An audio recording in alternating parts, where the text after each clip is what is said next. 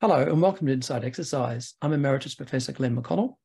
Today I'm bringing to you Professor Javier Gonzalez from the University of Bath. He's an up-and-coming researcher in carbohydrate metabolism who's been rapidly promoted to professor. He's been doing great work all around carbohydrate metabolism, the effect of different types of carbohydrate on your glucose levels, your muscle glycogen resynthesis, your liver glycogen levels, etc. So, we compare and contrast glucose and glycogen metabolism at rest, and then during exercise, when you've had a meal or you haven't had a meal, and then also talking about the effect of exercise on glycogen resynthesis in the liver and the muscle, and what difference it makes, if any, in regards to what sort of carbohydrate you ingest. So whether it's glucose or fructose or glucose and fructose, which is sucrose, what effect it has on your liver glycogen and your muscle glycogen. Also, the effect of different amounts of carbohydrate. So everything around carbohydrate availability before, during, and after exercise. We also touched a little bit on some of the work he's been doing recently on ketone supplementation during exercise and whether it affects erythropoietin, so EPO, which you may have heard of in regards to red blood cells and athletes. So stick around. I think you'll really enjoy this one. Javier, how are you? Thanks for coming along to Inside Exercise. I'm great, thanks. Thanks for having me. Yeah, good. So you're in Bath, actually. I've only been to London. It's pretty lame. Where is Bath? My wife went there and said there's all these Roman baths. Not surprisingly, but yeah, it's a lovely, lovely city, southwest of England, so kind of near to Bristol, if you know that. Okay, not really, but I get you. I had a former postdoc. He's down in Plymouth. Yeah, not far. That's much further down, I guess. Okay. Yeah. All right. So today we're going to talk about how does exercise affect metabolism after eating. Yeah. And as you know, I've really enjoyed you do these sort of threads on Twitter. I never used to use Twitter. What is it called? A thread? Yeah. Threads on Twitter where you talk about, if you've had a meal and then exercise, or exercise and have a meal, really nice stuff. So we'll talk a lot about that. That'll be the main focus. But I'm often interested in how did people even get into exercise research? Were you like an exercisey, sporty type initially, or were you a scientist, or what happened? Yeah, I guess it all started as a teenager. I was really into sport, mainly rugby union. And when my parents were out at work and I had to get ready for training, I'd start making my own food and thought, well, I was always competitive as well. And so any advantage I could get, I'd try and seek it out. And at that time, I guess I was reading that high impact journal, Men's Health magazine, to get my science. And wasn't a great student at school actually, but was interested in sport and in diet. And so studied sport and exercise science as an undergrad, and then carried on for a master's in exercise physiology. And I was actually respiratory physiology, mainly to try and expose myself to the best research skills, actually, because at the institution I was at, their expertise was respiratory physiology. And funnily enough, some of the techniques have come in useful for nutrition now, because we were using these nasogastric catheters that go up your nose, down your throat and into your stomach. Done that, yeah. And that was to measure diaphragm force production. But nowadays we're using it for nasogastric feeding, so it has come in useful. There you go. And then went on to a PhD in nutrition under Emma Stevenson at Northumbria and Newcastle. Stayed up there for a postdoc and then came down to Bath, and I've been down here for the last 8 years. Well, I have to say as well, you've been doing rapid progress there. So all over Twitter, and 8 years since you've been at Bath, and you've gone from lecturer to professor very recently, yeah? Yeah, that's right. Full professor. I always have to say full professor because the Americans think everyone's a professor, yeah? Assistant. So full professor, that's great. All right, so why don't we start off, before we think about the effect of, eating on metabolism with exercise, why don't we just think about what's happening just normally with you're after eating, what happens, and then we'll start to superimpose exercise on top of that. Yeah, sure. I always like to start actually just before we eat. So if we wake up first thing in the morning, then we've got our glucose concentration, the blood sugar, and we might have about 5 grams or so in our blood. but actually that what's underlying that is flux. So it's not static. We've constantly got about 10 grams per hour of glucose exiting the circulation, and about half of that is going to the brain, half of it going to other tissues. And so if none was coming into the circulation at that time, we'd run out of glucose within about half an hour or so. And in that state, the liver is basically providing all of the glucose, and it's breaking down its own store of carbohydrate and glycogen, and it's also producing glucose from other substrates, so things like amino acids. And that's about a 50-50 contribution. So the liver's providing glucose 50% from its own stores and 50% by this gluconeogenesis, which is that production of glucose from other sources. Then when we eat a meal, things change quite drastically. So the liver and the muscle are the main tissues that respond to that meal. The liver will respond more quickly than the muscle. And what it will do is it will suppress the amount of glucose that's coming out of the liver. And it will also start to increase the storage of glucose in the liver as glycogen. So it's gone from net production to net uptake. And the muscle also starts to increase the amount of glucose that it's taking up out of the circulation. Beautiful. All right. So we'll flesh these things out as we go, of course. So, all right. So what happens then if you, hang on. So what are we going to talk about here? You have the meal and then you exercise, or do you want to talk about exercising and have the meal, or both? Can do both. Yeah. Yeah. Okay. So I guess, okay. So you've talked about, so you've, woken up overnight. And the other thing, I guess, which is interesting is overnight, your liver actually gets quite depleted. Yeah. What are they saying nowadays? Like 80% or something? Not quite that much, actually. The most recent estimates are about 30%. Is that all? Yeah. But muscle doesn't really deplete at all, of course, because it's mainly using fatty acids. Exactly right. And that's the other thing, in case we forget later, people tend to say,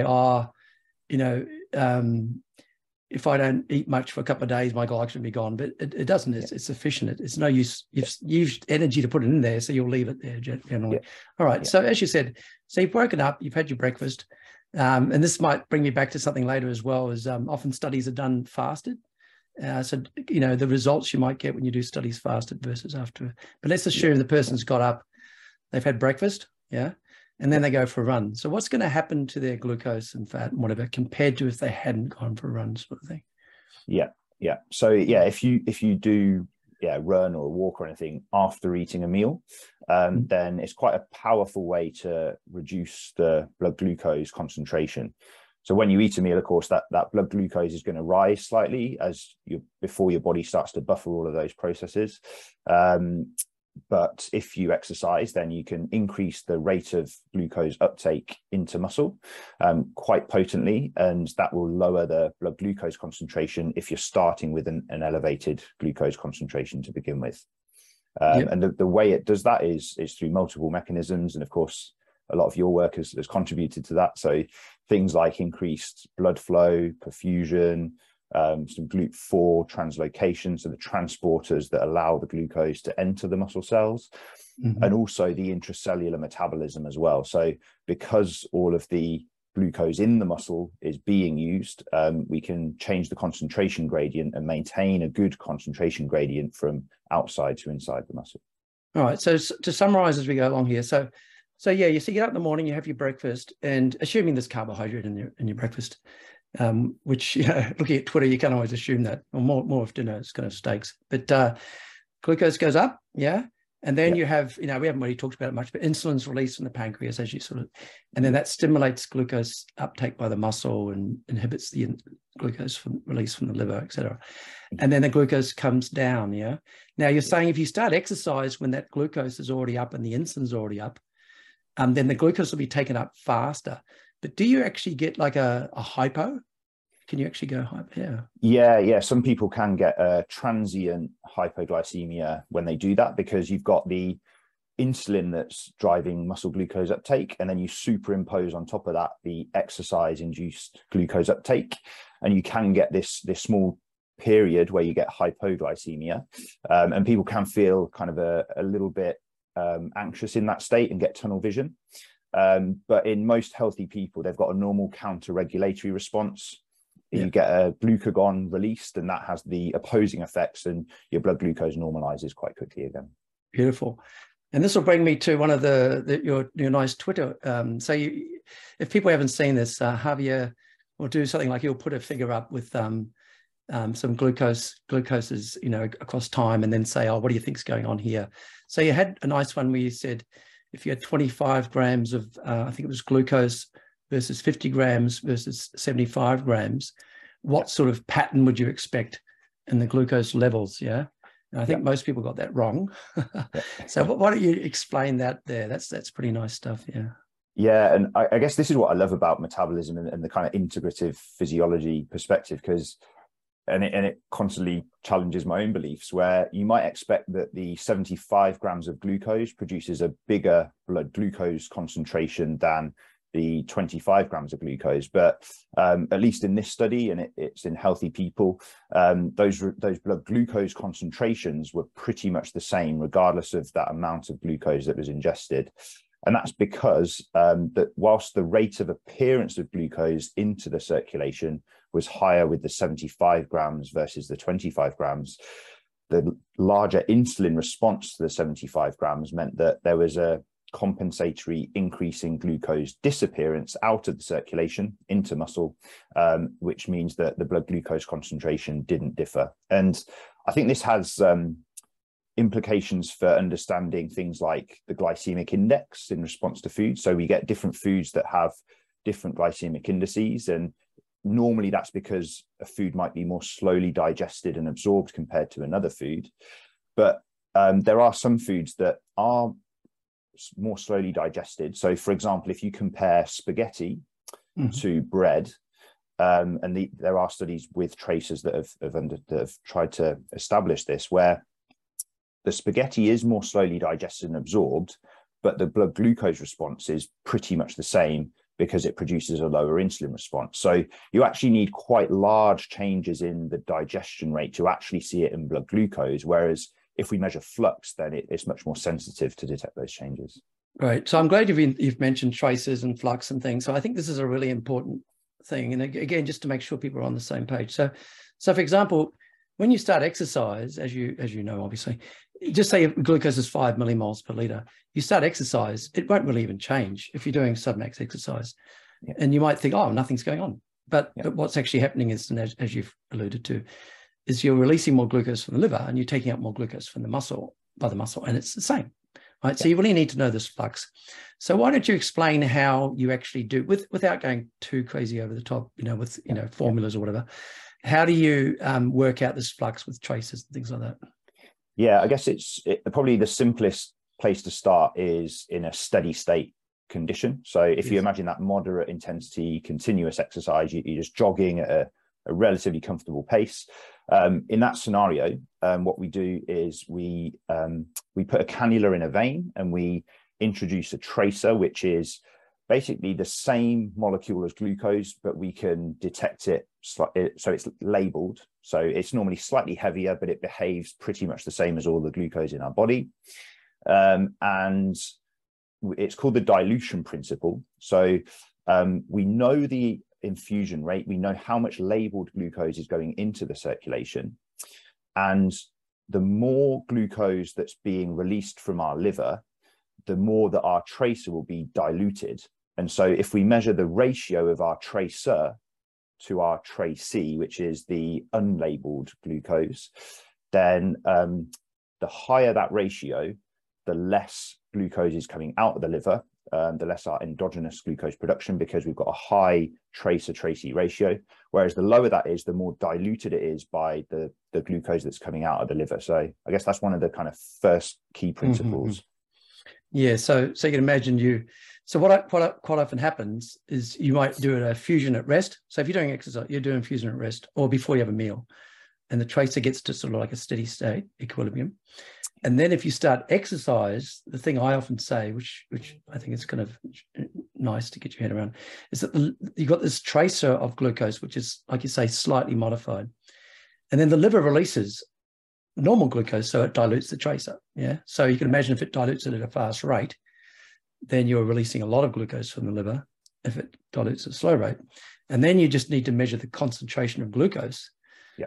And if the glucose is going down, then it means that the glucose release from the liver must be less than the muscle glucose uptake. So yeah, it's really nice stuff. And the other, you can also talk about having blue water in a bath and turning on the tap and all that stuff. So there's all these different analogies.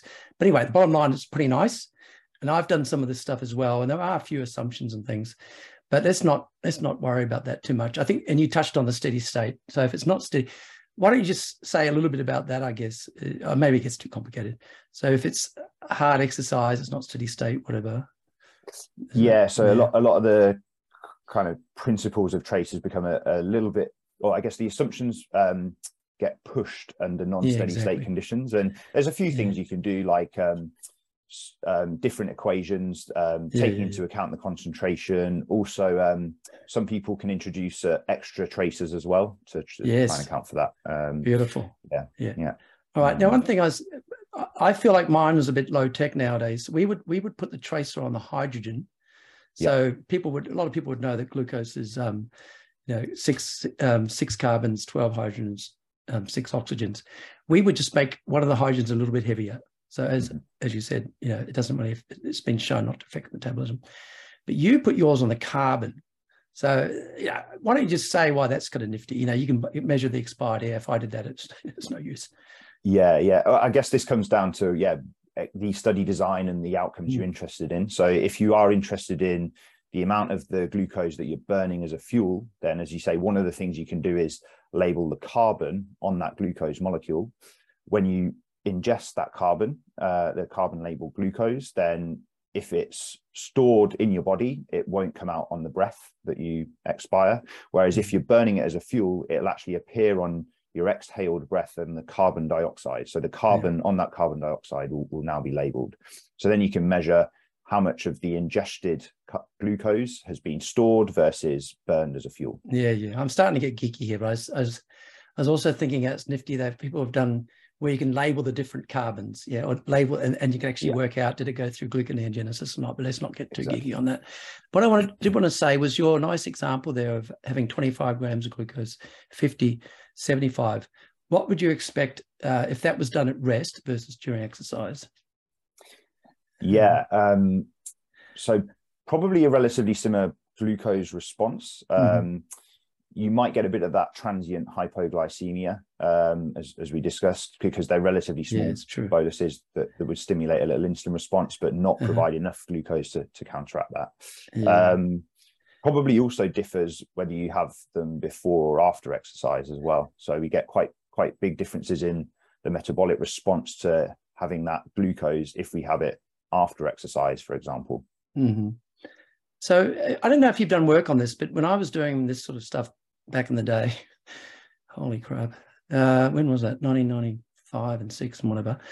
The prevailing view was then, you could only really have about 1 gram per hour of glucose or carbohydrate, basically. Otherwise, you'd get upset stomach and whatever. So I know you and people like Oscar Jugendrup and whatever have mucked around looking at glucose versus fructose versus sucrose, which is glucose and fructose.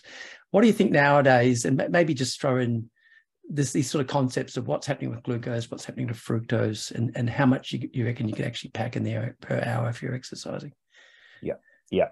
So as you say, back in the day, it was thought that the maximum rate that we could ingest and actually metabolize carbohydrate during exercise was about 1 gram per minute or 60 grams an hour. And it was actually quite a lot of the work done by Oscar Jugendrup showing that if you ingest different types and mixtures of carbohydrates, then you can increase that rate up to about 1.7 grams per minute, or at least 90 grams an hour, maybe a little bit more. And it's probably because the glucose is mainly transported by one specific transport protein in the intestine, known as SGLT1, or sodium-dependent glucose transporter 1. And that's like a door to enter the circulation. And if you imagine you've only got a certain number of doors, then that's going to be saturated at a certain rate of glucose delivery. Whereas if you add fructose into the mix, then that uses a different door to enter the circulation, known as GLUT5.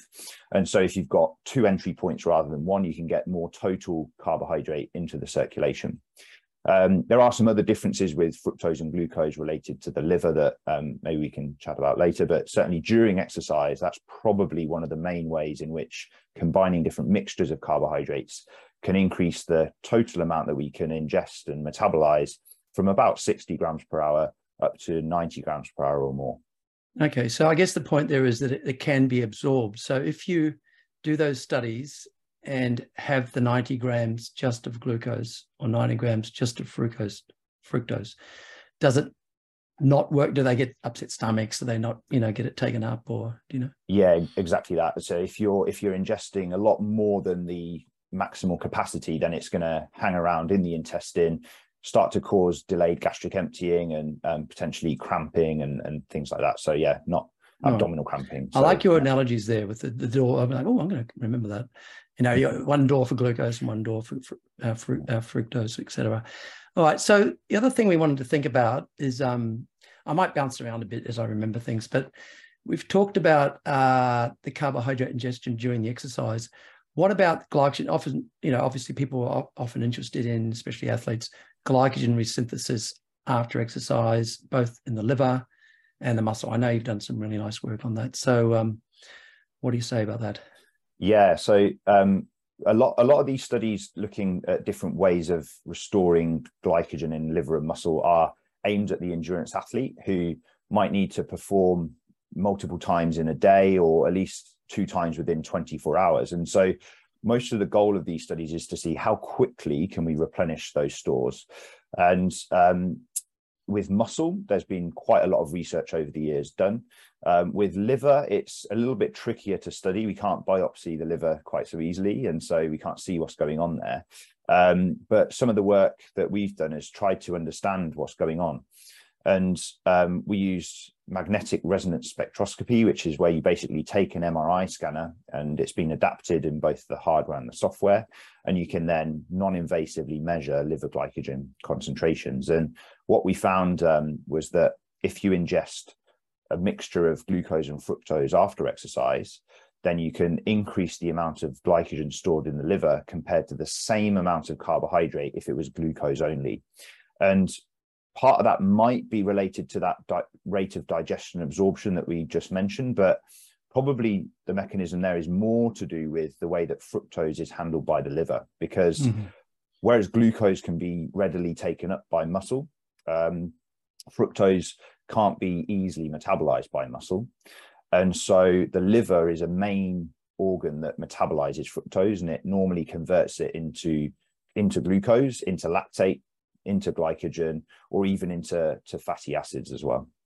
I'm glad you actually said that about lactate, because one of the first, when I was doing my undergrad, this is 1986 to 1989, we had to do literature reviews, and somehow I came across the indirect pathway in the liver. Yeah, so how the liver, I don't know if they still think this, but you tend to think, you have carbohydrate and it goes, because it goes through the portal vein through the liver, you think the liver will just take it up, but a lot of it goes through.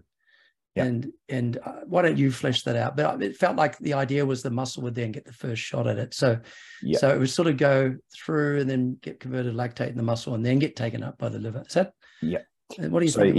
I mean, there's a few, the liver's fascinating. I guess there's 2 really interesting points there. I think one is that indirect versus direct glycogen synthesis in the liver, where you've got the carbohydrate that's been ingested directly going to glycogen, or you've got glycogen being stored from gluconeogenesis, that is the non-carbohydrate sources. But also the liver and most areas of metabolism are not just binary on and off, and constantly both processes are happening. So in the liver, you might have glycogen synthesis and glycogen breakdown both going on at the same time. It's just the balance of those 2 is shifted. And so, for example, when you eat a meal, whilst you might be in a net sense storing liver glycogen, you still might have glycogen breakdown going on at about 50% of the rate of glycogen synthesis. So there's a lot of turnover happening, and it probably allows the liver to adapt so quickly to changes in metabolism, because if you're going from it's already on static Mm-hmm. Yeah, exactly that. Yeah, it's quicker to respond.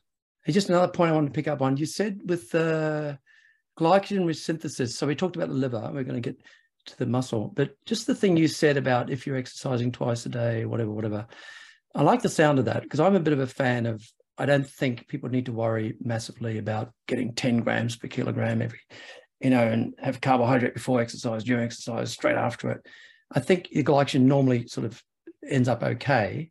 And so do you want to just flesh that out, what you think about that?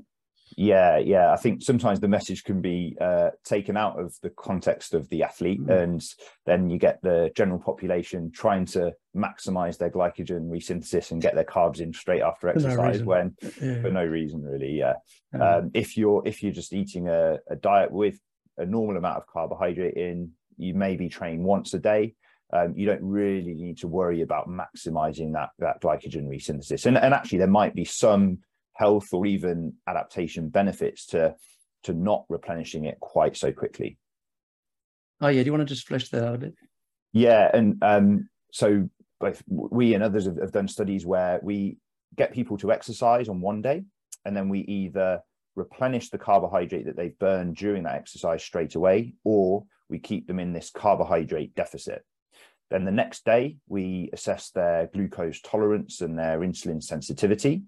And when you don't replenish the carbohydrate that they've burned during exercise straight away, then you maintain insulin sensitivity better than if you replenish the carbohydrate straight away. And I mean, this area I was intrigued by then a recent paper that I think you're an author on from Copenhagen, showing that the insulin sensitizing effects of exercise don't seem to correlate with the muscle glycogen concentration, which now gets me thinking, what's going on there? Yeah, so I don't know. So that was Jorgen Matuszewski from the University of Copenhagen was the main guy on that. And I actually had him on the podcast as well.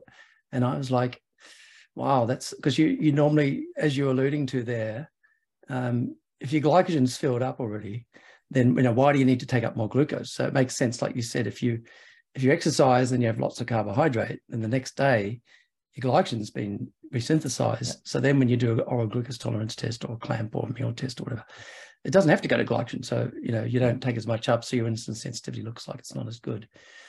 So yeah, the assumption was there. And as he said, for 20 years or whatever, he's assumed it's glycogen, but didn't find much correlation. But as we sort of teased it out, he was saying he'd only looked sort of acutely. So, 3 hours after exercise. So maybe it's if you look longer, you might start to see that. But yeah, that's pretty interesting.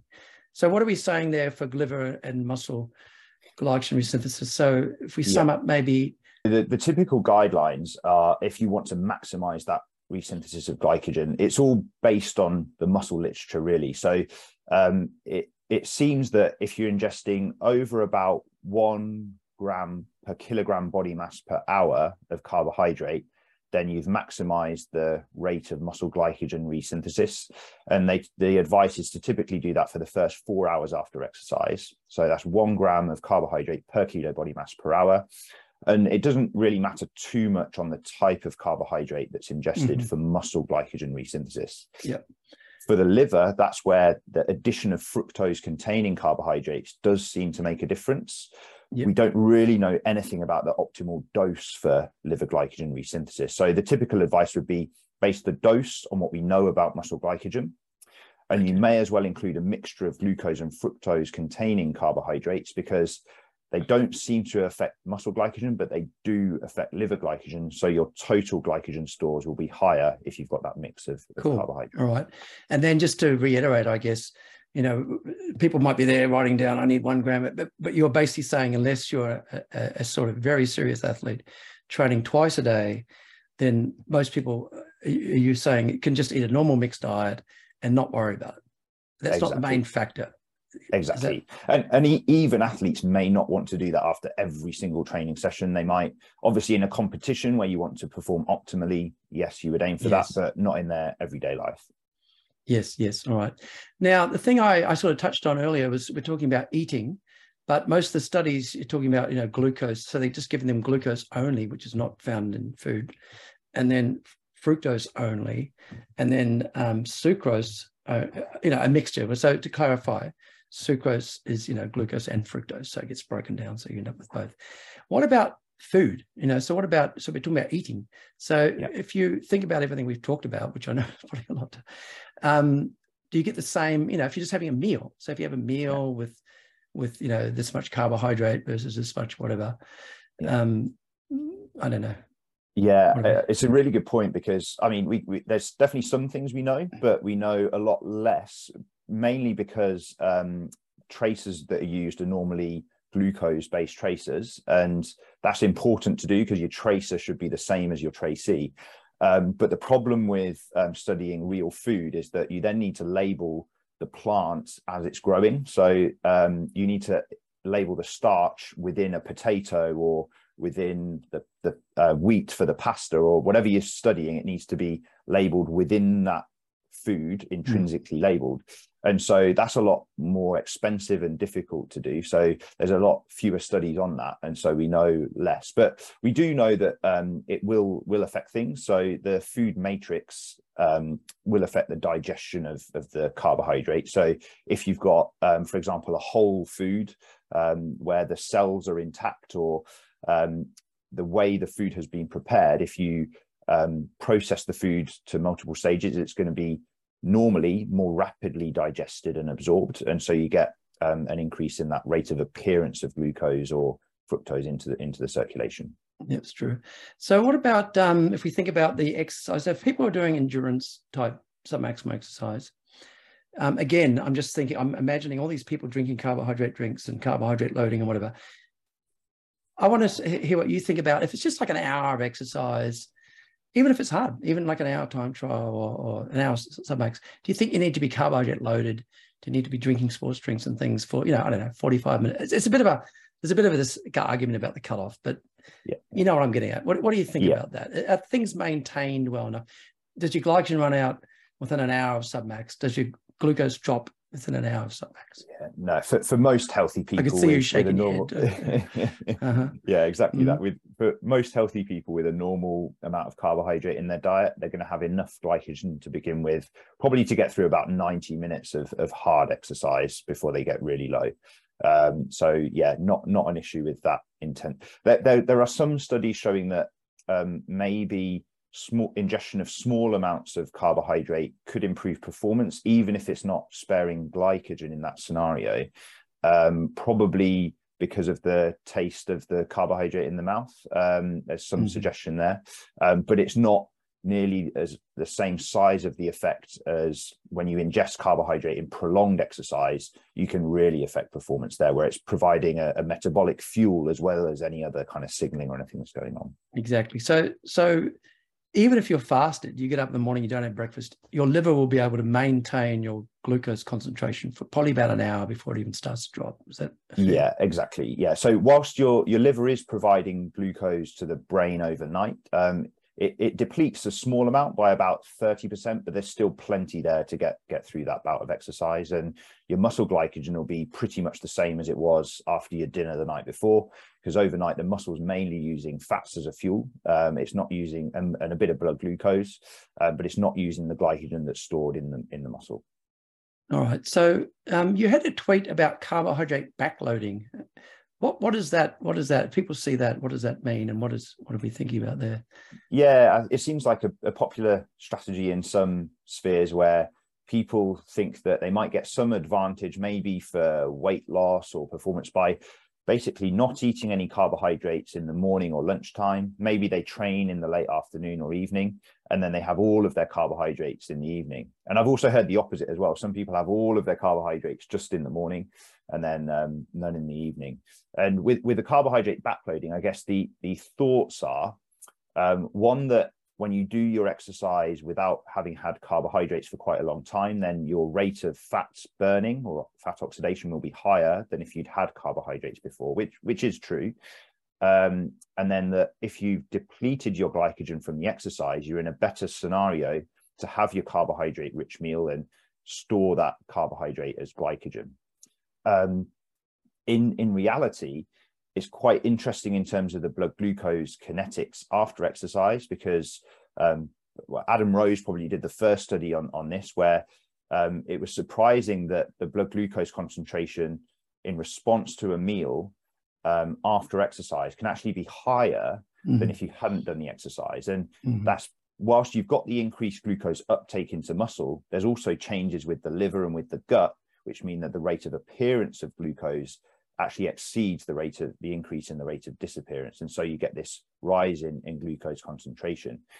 When I mention that to people, they sometimes worry, and I'm like, this doesn't mean that exercise is unhealthy. It's a normal physiological response. And actually, when others have then studied people with and without diabetes, this effect seems to be mainly in healthy people who don't have diabetes, whereas people with diabetes don't show this effect, and the exercise lowers the glucose concentration. So not something to worry about, but it is an interesting physiological effect. Well, I should say, I mean, it sort of makes sense as well, right? So as Adam hypothesized at the time, that you've used this glycogen during the exercise, you've had a meal, and if it goes through the liver and actually makes a higher glucose tolerance almost response than at rest, it's giving the muscle the first shot at it. Is that? Yeah, exactly. Yeah. Right. Yeah. And along similar lines, I see on Twitter, I didn't used to use Twitter much, but it's just sort of, now that I've got the podcast and everything, you want to get the message out and whatever. I see all these people worrying about glucose spikes, like, don't eat potato because you get this glucose spike, and everyone's running around with continuous glucose monitors on and everything. I have to admit, I haven't really looked into this properly, but my feeling is, if you've got normal glucose tolerance, if you're healthy, a glucose spike is just normal physiology. It's not something like, oh, we've got to reduce our glucose spikes, everyone. What do you think of that? Yeah, that's my current thinking as well. I mean, it also depends how you lower your glucose, because obviously you could have a completely flat glucose concentration if you just ate a high fat, low carbohydrate diet, but your triglycerides, your LDL cholesterol are probably increasing as well. So there are probably healthier and less healthy ways to lower a glucose concentration, but within a normal range, it's unlikely that glucose spikes are doing anything detrimental to our health. Once you get up to about 10 millimoles per liter and higher, and it's sustained hyperglycemia, then there's almost certainly some potential damage going on there to blood vessels and things. But it's kind of the classic thing where I remember I was trying to explain in these grant applications how, for example, when you exercise, you get free radicals produced and nitric oxide produced, for example, and saying that can be a good thing because it's short, temporal, it's having a signaling effect. And they're like, oh, but people with diabetes have elevated free radicals and elevated nitric oxide, and that's damaging. It's the same thing. If the glucose is up the whole time, sure. But if the glucose and insulin go up, and just to glucose goes up, insulin goes up to bring it down again.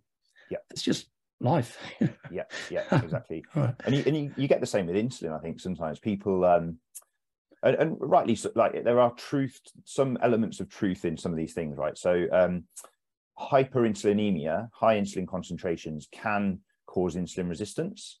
But what's also not commonly thought of in the same vein is that very low insulin, a complete lack of insulin, can also cause insulin resistance. A small amount of insulin primes the system for insulin sensitivity. And so the extremes on either end are probably not great, but some insulin, some glucose are probably good for general health. Which is what you're probably going to get with normal food. If you're just sitting there saying, I'm going to eat 400 figs, then okay. But most people don't do that. So it's the same sort of thing you mentioned, the glycemic index before, like, potatoes are high glycemic index, but you don't tend to just sit there eating potatoes, you have a mixture, right? So, all right. So to come back to the thing I touched on earlier, which is most studies, well, not necessarily most, but again, back in my day, all the carbohydrate digestion studies you did to see how it affected exercise performance and, glucose turnover, liver glucose output or whatever, we always did fasted. Yeah. And I know you said it's hard if you want to trace this, but how do you think that affects, some of these results? So if you look at, say, for example, I know you're not mainly a performance guy, but you might say, oh, okay, carbohydrate ingestion during exercise improves performance if it's longer than an hour or whatever.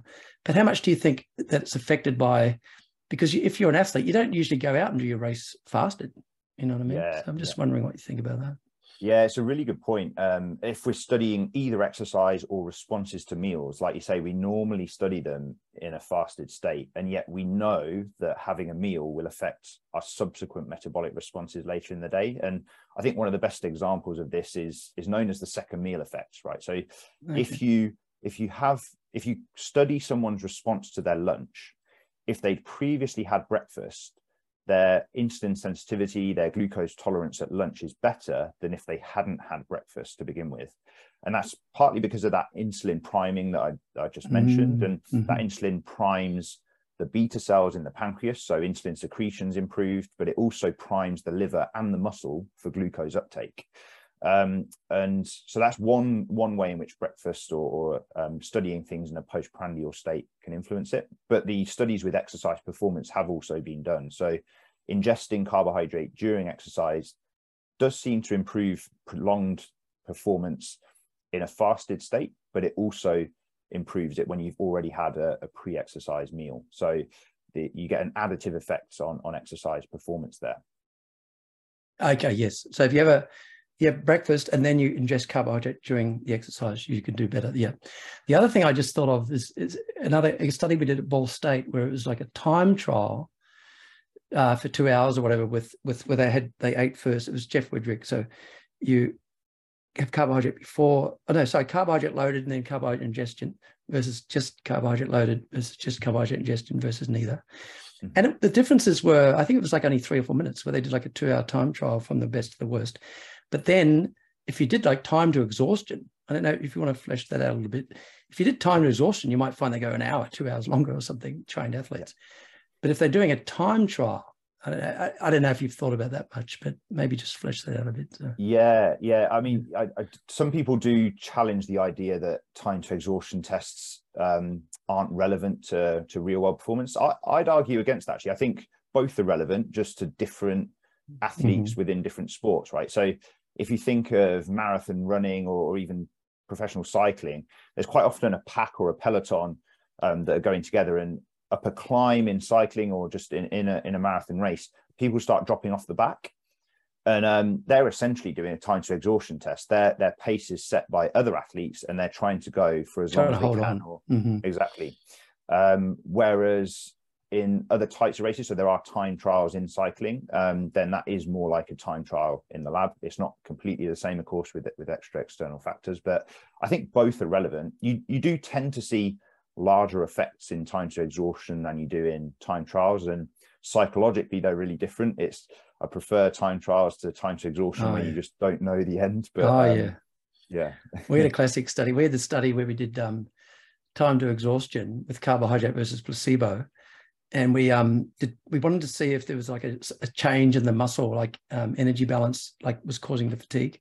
So we did the placebo first, and then you stop them at the same time, and then you get them to go longer. So when they had carbohydrate, it went longer. But when one guy went 3 hours, and then we had this guy, the biopsy doctor across the road. He's a medical doctor, and he had to run over across from the hospital and then do the biopsy. And we rang him up like 3 times to come over. So he ran back again. The guy went 3 hours on placebo, and he went 5.5 on carbohydrate. So it's crazy. And that just another thing is it reminded me. When he finished the placebo, he was wrecked. He had a shower and everything. And he said, I feel wrecked, because he had the hypoglycemia. But when he did the 5.5, he had a shower and he said, I feel like I could do it again, because, he's not dehydrated, because we're drinking carbohydrate. In both trials, you're drinking fluid. So he's not dehydrated. He's not hypoglycemic. And he's like, I feel good. So I think it's emphasizing in just a very, practical way how good these things are for us. Yeah. Definitely. Actually, another thing just occurred to me, carbohydrate ingestion during exercise, how it's affecting the liver, glucose output. Yeah. So I guess if we compare that to what we know about muscle, in most scenarios, it seems like ingesting carbohydrate during exercise doesn't spare muscle glycogen. So you'll use pretty much the same amount of muscle glycogen. Whereas if you ingest carbohydrate during exercise, then liver glycogen can be spared at least when you're ingesting relatively large amounts. It doesn't seem to matter too much on the type of carbohydrate there that you ingest. But yeah, you can actually completely prevent liver glycogen depletion with moderate intensity exercise and large carbohydrate intake. So maybe that's one of the mechanisms by which carbohydrate ingestion does improve exercise performance. Oh, I'm really happy you said it. People can't see, but I'm nodding along the whole time here.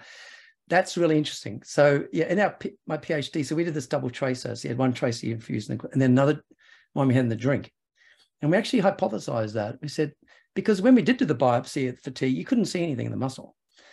And we're like wonder if there's some sort of sensor that when you're drinking carbohydrate, you're sparing your liver glycogen. Wonder if there's some sort of sensor to tell the brain that, hey, things are looking pretty good here. Yeah. Because your fatigue, even though your glucose is still like 5, you're drinking carbohydrate, everything's fine. And Eddie Coyle, he was on earlier a while back as well. He did the classic study where, as you said, generally carbohydrate doesn't spare glycogen, but then they just keep going. You maintain your carbohydrate oxidation, you've got higher glucose uptake. So why do you stop? I'm not suggesting you would know the answer, but has someone actually been talking about that? The liver, there's like a liver sensor, or? Yeah, so in humans, it's obviously quite hard to understand the causal role of liver glycogen. There are some interesting studies in rodents where they genetically increased liver glycogen concentration using a genetic mutation of protein targeted to glycogen that was liver specific. So they basically end up with higher liver glycogen concentrations in both fasted and fed states, but similar muscle glycogen concentrations. And when they exercise them to exhaustion, they can run for longer when they've got the higher liver glycogen compared to the lower liver glycogen. Because that's a genetic manipulation, it's quite an isolated effect on liver glycogen, and seems to suggest that it does play a role there.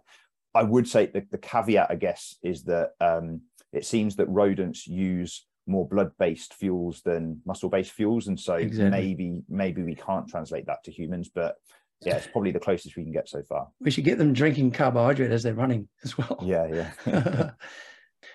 All right, this has been going great. What I might do now is switch to, there's a few bit of interest on Twitter, which was great. So I asked people if they have any questions. So there's a few here. Don't mind if I read them out here. I think Pierre Parquet or something, I'm sure I've messed that up. If I plan a low intensity training, long duration, like less than VT1 or 70% FTP is a functional threshold power, should I take less carbohydrate before and during the event, as my body should use more lipid as energy? Also, how long can I train at this intensity fasted? So we've sort of talked about this stuff a bit, but I guess it sort of brings it together. Yeah, I guess what we haven't, yeah, sure. I guess what we haven't mentioned is that role of exercise intensity. So true. They are right that at the lower exercise intensities, we'll be using more fat and less carbohydrate as a fuel. But even below the threshold they suggested there, whilst fat will be a major source of fuel, there'll be some carbohydrate still being used. And so really it depends on that duration. So you're probably fine at a very low intensity if you're well trained to easily get through 3 hours. But you probably struggle with a 6-hour ride, for example. You would be getting low on glycogen then. But it also depends on the aim of that session. So you might want to finish that session depleted, or you might want to finish with good glycogen stores so that you still feel fresh for another day's training the next day. How long you can go fasted will really depend on your pre-exercise glycogen stores. And that will depend on how much carbohydrate's been in your diet, but also your endurance training status. So if you're a well-trained athlete, for any given amount of carbohydrate in the diet, you'll probably be starting with more muscle glycogen. You've got a greater capacity to store glycogen. And then it depends on how slow you'll use those glycogen stores during the exercise. So if you've got a high capacity for fat oxidation, then you'll be using those glycogen stores a bit more slowly. Exactly. Yep. And actually, I've got the benefit of having it right here in front of me. Also, how long can I train at this intensity fasted? So I think we've sort of covered that earlier, that, I said even the Woodrick study, when they did the time trial for 2 hours, fasted, no carbohydrate, they were only like 4 minutes slower than the carbohydrate loaded and carbohydrate ingested. So you can do okay, but like, as you said, it depends how long you go, how much glycogen you've got, how long you fasted. So it's, yeah, exactly. Cool. Right. There's another one here, Dion. Does ingesting carbohydrate, I don't know if you know this one, it's a lactate thing. Does ingesting carbohydrate before a lactate test affect readings? If so, is the best protocol for morning maximal test to ensure good glycogen stores the day before? Yeah, well, carbohydrate can affect lactate in at least 2 ways. So when we eat any type of carbohydrate, we're going to get an increase in lactate because of the increase in glycolytic flux. So the pyruvate will get shunted to lactate.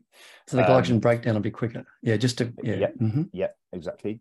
But also if that meal contains some fructose in it, then that fructose, part of that fructose will get converted into lactate as well. And I guess this is a really nice example actually of the uncoupling of lactate from fatigue. So in both of these scenarios, either ingesting carbohydrate during exercise or specifically fructose, you're going to get higher lactate concentrations, but you're going to delay fatigue and actually feel better. So just on a side note, it's a nice example of that. It is. But for a lactate threshold test, again, so the amount of glycogen you've got to begin with will influence that. And so you do want to standardize it across athletes or within the athlete whenever you're testing them. Exactly right. So the idea was you would come in, for the testing, or if you're doing it at home or whatever you're doing it, standardize everything, sleep, how much sleep you had, what you've eaten, your hydration. Ideally, you do the same temperature, because temperature stimulates glycogen.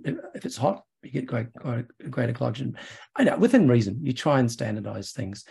And then if it does look different, you might think, well, I wonder if it's this or that, rather than I'm less fit or something. Yeah. All right, cool. There was a thing I wanted to ask. Oh, yeah, okay. How there's a bit of a thing at the moment, like athletes are, Kipchoge even wearing continuous glucose monitors. And, there's a lot of people flogging continuous glucose monitors all over the place and sort of saying, everyone can benefit. I'm interested in your, there's no right or wrong answer. But I personally, I do these sabbaticals at the University of Copenhagen, and we actually included some in this massive study of biopsies and AV balance across the leg. We stuck some on the leg and on the arm and whatever. And it was really interesting. And I did some myself to have a look, and it's interesting. What do you think about this idea that people of first of all, everyone using continuous glucose monitors versus athletes, versus obviously type 2 diabetics and type 1, whatever. Yeah. So I guess the scientist in me would love to measure everything all the time. I guess we do need to think about how accurate the devices are. Are they measuring what we want them to measure? And then for the average person, what can they do with that information?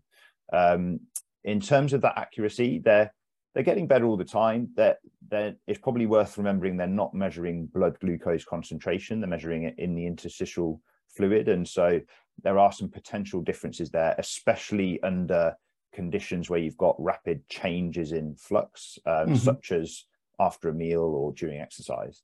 In terms of what we can do with that information, again, it does need a bit of careful consideration. So I think they can be useful for testing certain things out.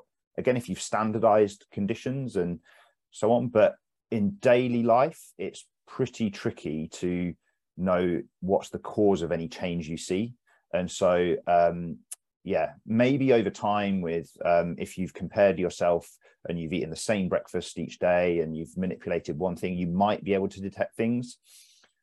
But you might only be able to detect that if you, for example, have diabetes, where you're going to get large changes in glucose, rather than if you don't have diabetes, where those changes are going to be much more subtle. And I guess it goes back to one of the points we raised at the start, where there could be changes in flux that aren't detected in the change in glucose concentration. Exactly right. Yeah. So I think we'd all agree that for some of the type 1 diabetes and potentially some of the type 2 diabetes, for a couple of weeks or something. But what about like every athlete? Yeah, I think you're saying no. Or I mean, I don't want to put words in your mouth, but I wouldn't say hard no, but I like personally, if I was an athlete, I probably wouldn't be choosing it to wear it all the time, but just out of interest, I'd probably still wear it now and again and just see what's going on, just to confirm things. But, yeah. All right, so you've rapidly rose to professor, and everything I've asked you've just nailed. So obviously, whenever you do research, it all works, right? So whenever you have a hypothesis or whatever, you get what you expect, and everything's happy days. Is that right? No. And if we knew everything before we started the experiment, there's no point in doing the experiment, right? So I guess one example would be during my PhD, there was at that time a few studies suggesting that calcium might influence fat oxidation, and I wanted to see if that was the case. So ran quite a few studies in humans, acute and chronic supplementation, fasted, fed, that kind of thing, and saw absolutely nothing going on with fat oxidation. But I was lucky in that I took a few exploratory outcomes as well, and found some interesting effects on the incretin hormones, the GLP-1 and GIP. that led down another avenue of research. So yeah, kind of I guess what I learned from that is study your primary aim, but try and back it up either with an interesting third comparison or with different outcome measures, so that you're kind of covering your bases, and you might have other angles to go down if nice. If your primary doesn't come out. And keep your eyes open as well. Yeah. Exactly, like don't just say, oh, that's ridiculous, or that, follow the data, I guess. Yeah. What was the other thing? Oh yeah. Now I wanted to ask you this as well, but Jeff Rothschild, who's a good lad, he's doing his PhD in New Zealand. He said, I'd love to know what are some of the most important pressing questions you're looking at to answer in your research, or even more generally, what you're looking at, but even like, what do you think's hot? What do you think we need to look at? Yeah, I mean, the stuff we mentioned earlier about the relationship between glycogen and insulin sensitivity, I think now needs more work to understand what's going on there. I haven't got anything directly planned on that, but I'd love to know if actually there's a liver involvement in that exercise-induced improvement in insulin sensitivity, whether there's anything going on with glucose effectiveness rather than insulin sensitivity, that kind of thing. But I guess aside to that, things we have got going on are a few studies on manipulating the sugar content of the diet or the total carbohydrate content of the diet. So people basically go on a ketogenic, very low carbohydrate diet, or they maintain their carbohydrate intake, but they drastically restrict their sugar intake. How does that affect their energy balance behaviors? So does carbohydrate play a role in our propensity to be more or less physically active? Does it play a role in our energy intake? And independent of that, does it affect our health as well? So our metabolic health. So I'm really interested in that area. And yeah, so you're thinking if you ketogenic diet or a high carbohydrate diet may affect your likelihood of being physically active.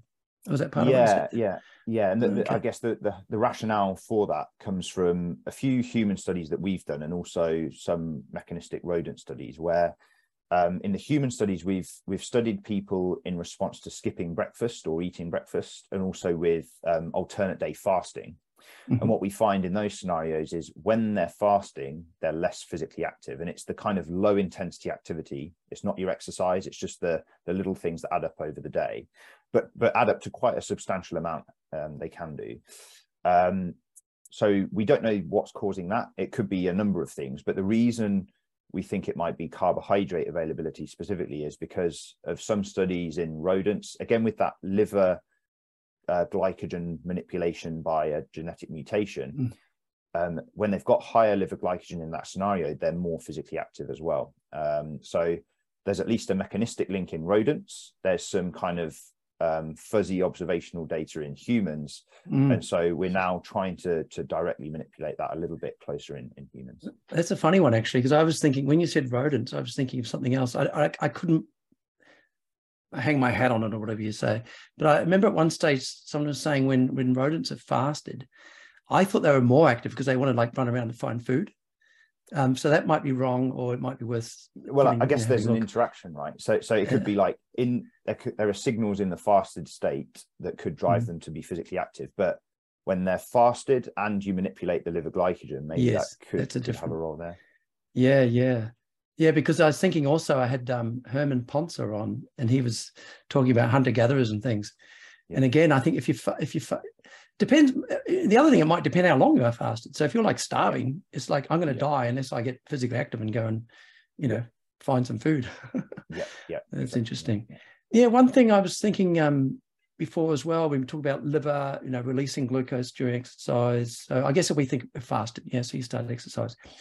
How is the liver? How does it manage maintaining the glucose concentration? Like, how much does it release from the glycogen? So that's glycogenolysis, breaking down glycogen. And how much is what you mentioned earlier as well, the gluconeogenesis? As a proportion, when you first start exercising, it's about 50-50. And as you go through exercise, you're going to start to run out of liver glycogen stores. And so the proportional contribution from gluconeogenesis could end up being almost 100% if the exercise is very long, or if you fasted for a very long time. But as an absolute rate, the gluconeogenesis, at least in most healthy humans, in most scenarios, seems to be relatively stable from what I've seen.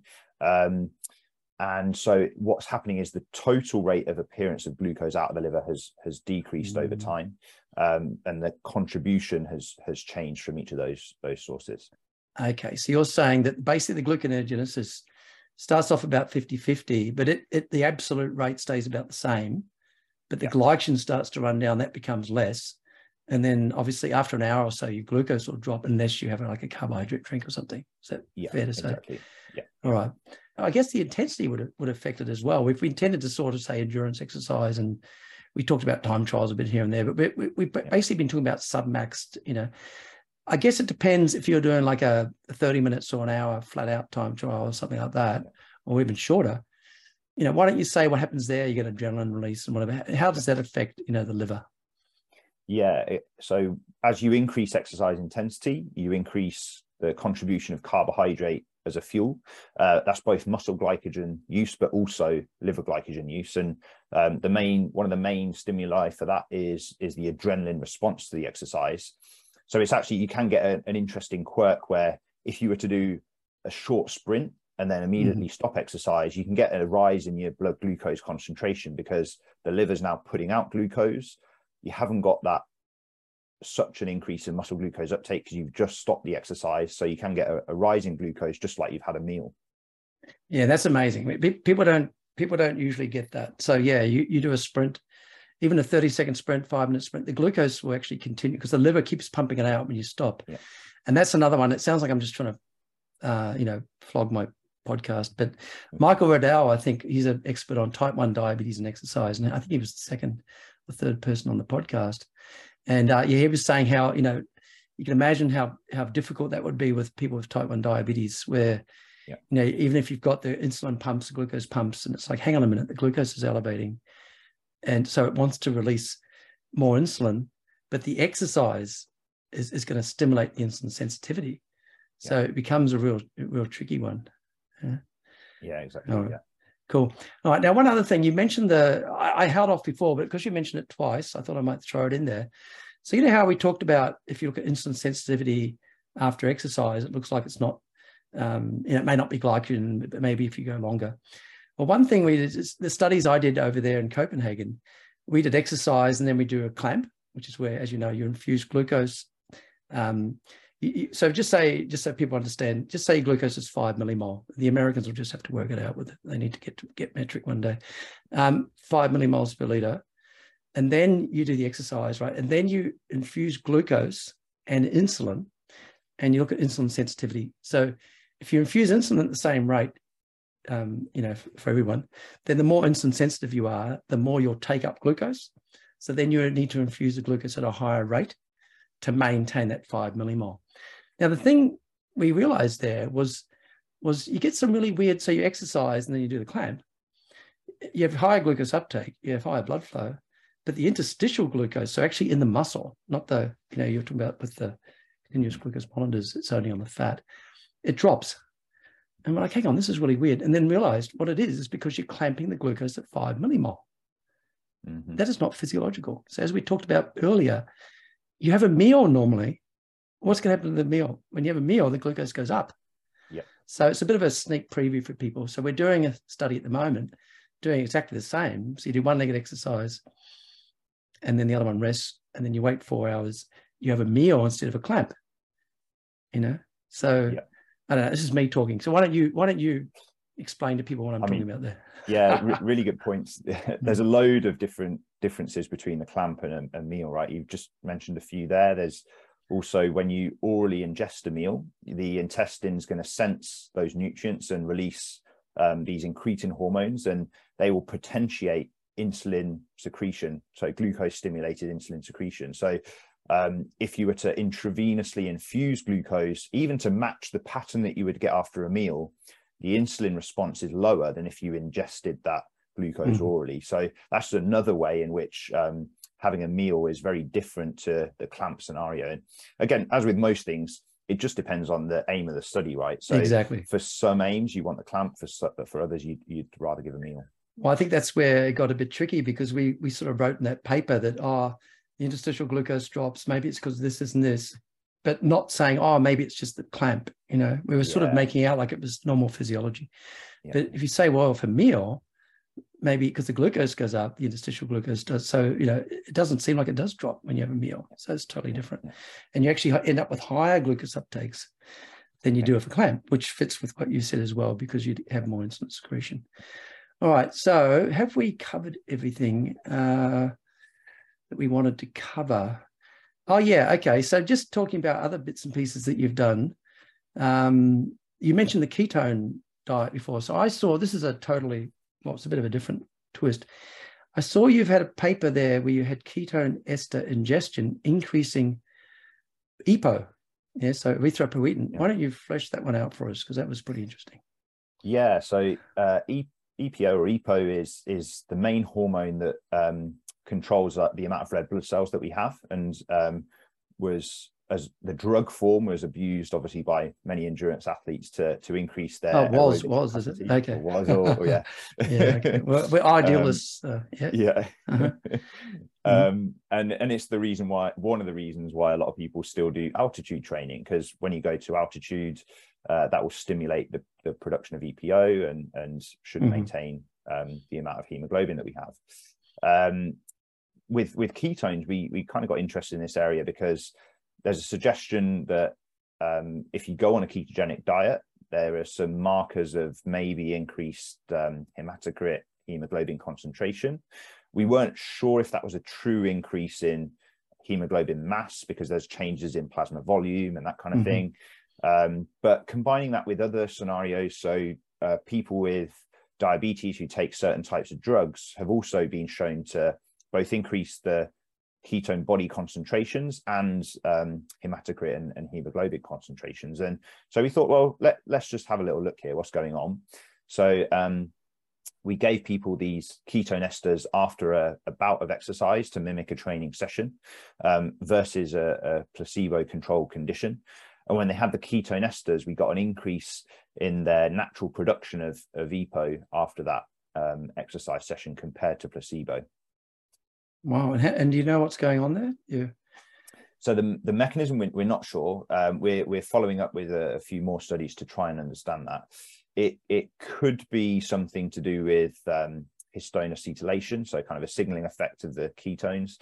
It could be an indirect effect by changing plasma volume. So we know that ketone esters might reduce urine output, so you might get better maintenance of plasma volume, and that could have a kind of a hemodilution effect and maybe stimulate EPO production that way. But yeah, we're really not sure at the moment. Oh, okay. So again, mentioning Twitter, people all over the place, keto diets, whatever. So I can't let you go without, I feel like you're a bit of a more carbo man than a keto. So you think people should be endurance athletes and whatever, you think they should be on these high keto diets? I mean, most endurance athletes, certainly up to kind of Olympic distance events, I think it's pretty clear that a high carbohydrate diet is the better option there. I think it's different if we're talking about the general population, maybe less physically active. I think there's a role for either type of diet there. I personally do prefer a higher carbohydrate, low fat diet. I find that easier to maintain weight on. Other people may find it easier on a lower carbohydrate diet. So I'm kind of open-minded. I'm interested in studying both. But certainly for endurance athletes that are doing hard, high intensity exercise up to about 2 hours, but even Tour de France cyclists going with racing up to 6 hours with the high intensity efforts, it's pretty clear that they're reliant on carbohydrate as a fuel there. Yeah, I guess we haven't really said, we've sort of touched on it, it's been implied, but you know, we've made it clear that we want to have high glycogen, you want to have a high level of glycogen. You know, and it's going to drop at this rate. So I guess we haven't really said it, but the implication is if your glycogen drops and your glucose drops, you'll generally have to drop your power output. Is that a fair summary? Yeah, exactly. And for a few reasons, it makes sense to try and maintain that glycogen during exercise. Great. All right. So if we're going to finish up with a few sort of take-home messages and whatever, I know we covered a lot of ground, but so a few sort of take-homes that would, you know, you'd want someone to get out of this chat. I guess one is that when we eat a meal or when we do some exercise, we might see a change in the blood glucose concentration, or we might not. but we should always remember that there's a flux that underlies that, and that might tell us a different story than just the glucose concentration. So we should think about more around that scenario. So I guess that's more for the scientists. For someone just interested in exercise and activity, then and staying healthy, then any form of exercise is a really powerful way to manipulate our glucose metabolism and better control our glucose after meals and make sure we remain insulin sensitive. And the timing in which we have that meal in relation to exercise can also play a role. So if you've had your meal, you do some exercise, that's a powerful way to lower the glucose concentration immediately. But if you're regularly physically active, then you've got good glucose control because of that increase in physical fitness and the adaptations within the muscle. Yeah, great. All right. So it is also, I guess the other thing I was thinking, is it also fair to say, because someone could listen to this and go, oh my gosh, it's so complicated. I've got to do this. I've got to eat this and drink that. And well, not drink, but well, drink carbohydrate drinks or have carbohydrate loaded. But hang on, am I doing longer than an hour, less than an hour? Is it fair to say that the average person on a normal mixed diet, not energy deficient diet, and not doing massive, the average kind of punter, that's, well, I don't know if that's a saying, you probably say it in England, Americans maybe not, your average Joe or whatever, going to the gym, doing some exercise, not doing massive amounts, doesn't have to actually worry about all this and just get out there and do it. Is that a fair summation? I think, yeah, it's fair to say any form of exercise. I do like to think of it a bit like diet, that variety is good. So yes. Mix it up if you can, but something's better than nothing. Yeah. Great. All right. Thank you. I was thinking, I don't usually do gallery, but I just do speak of you. But if people would see me nodding the whole time. So, but then again, I sort of wonder if we're agreeing on everything, and we've both done this stuff, and we think, oh yeah, it sounds like we kind of know what everything. I don't mean, it sounds like we know that you should do this diet, no. Yeah. But I think when you start to think like that, you have to say, well, hang on a minute, because everything's always more complicated. So, yeah. Yeah, it's a good point, and I do quite like discourse and debate. So always happy to have a chat with someone who disagrees with me. I think it's healthy to do that. Yeah. I couldn't. I did with Herman Ponce. You go back and look at that one, but I couldn't disagree with most of this stuff. Well, thank you very much for coming on. You obviously know your stuff, and it's really interesting. So, thanks again for joining. Thanks, Glenn. Cheers. Okay, good on you. See you, mate. I hope you enjoyed this podcast. Please like, subscribe, pass it on to your friends and colleagues. Check out the other podcasts. Thanks again.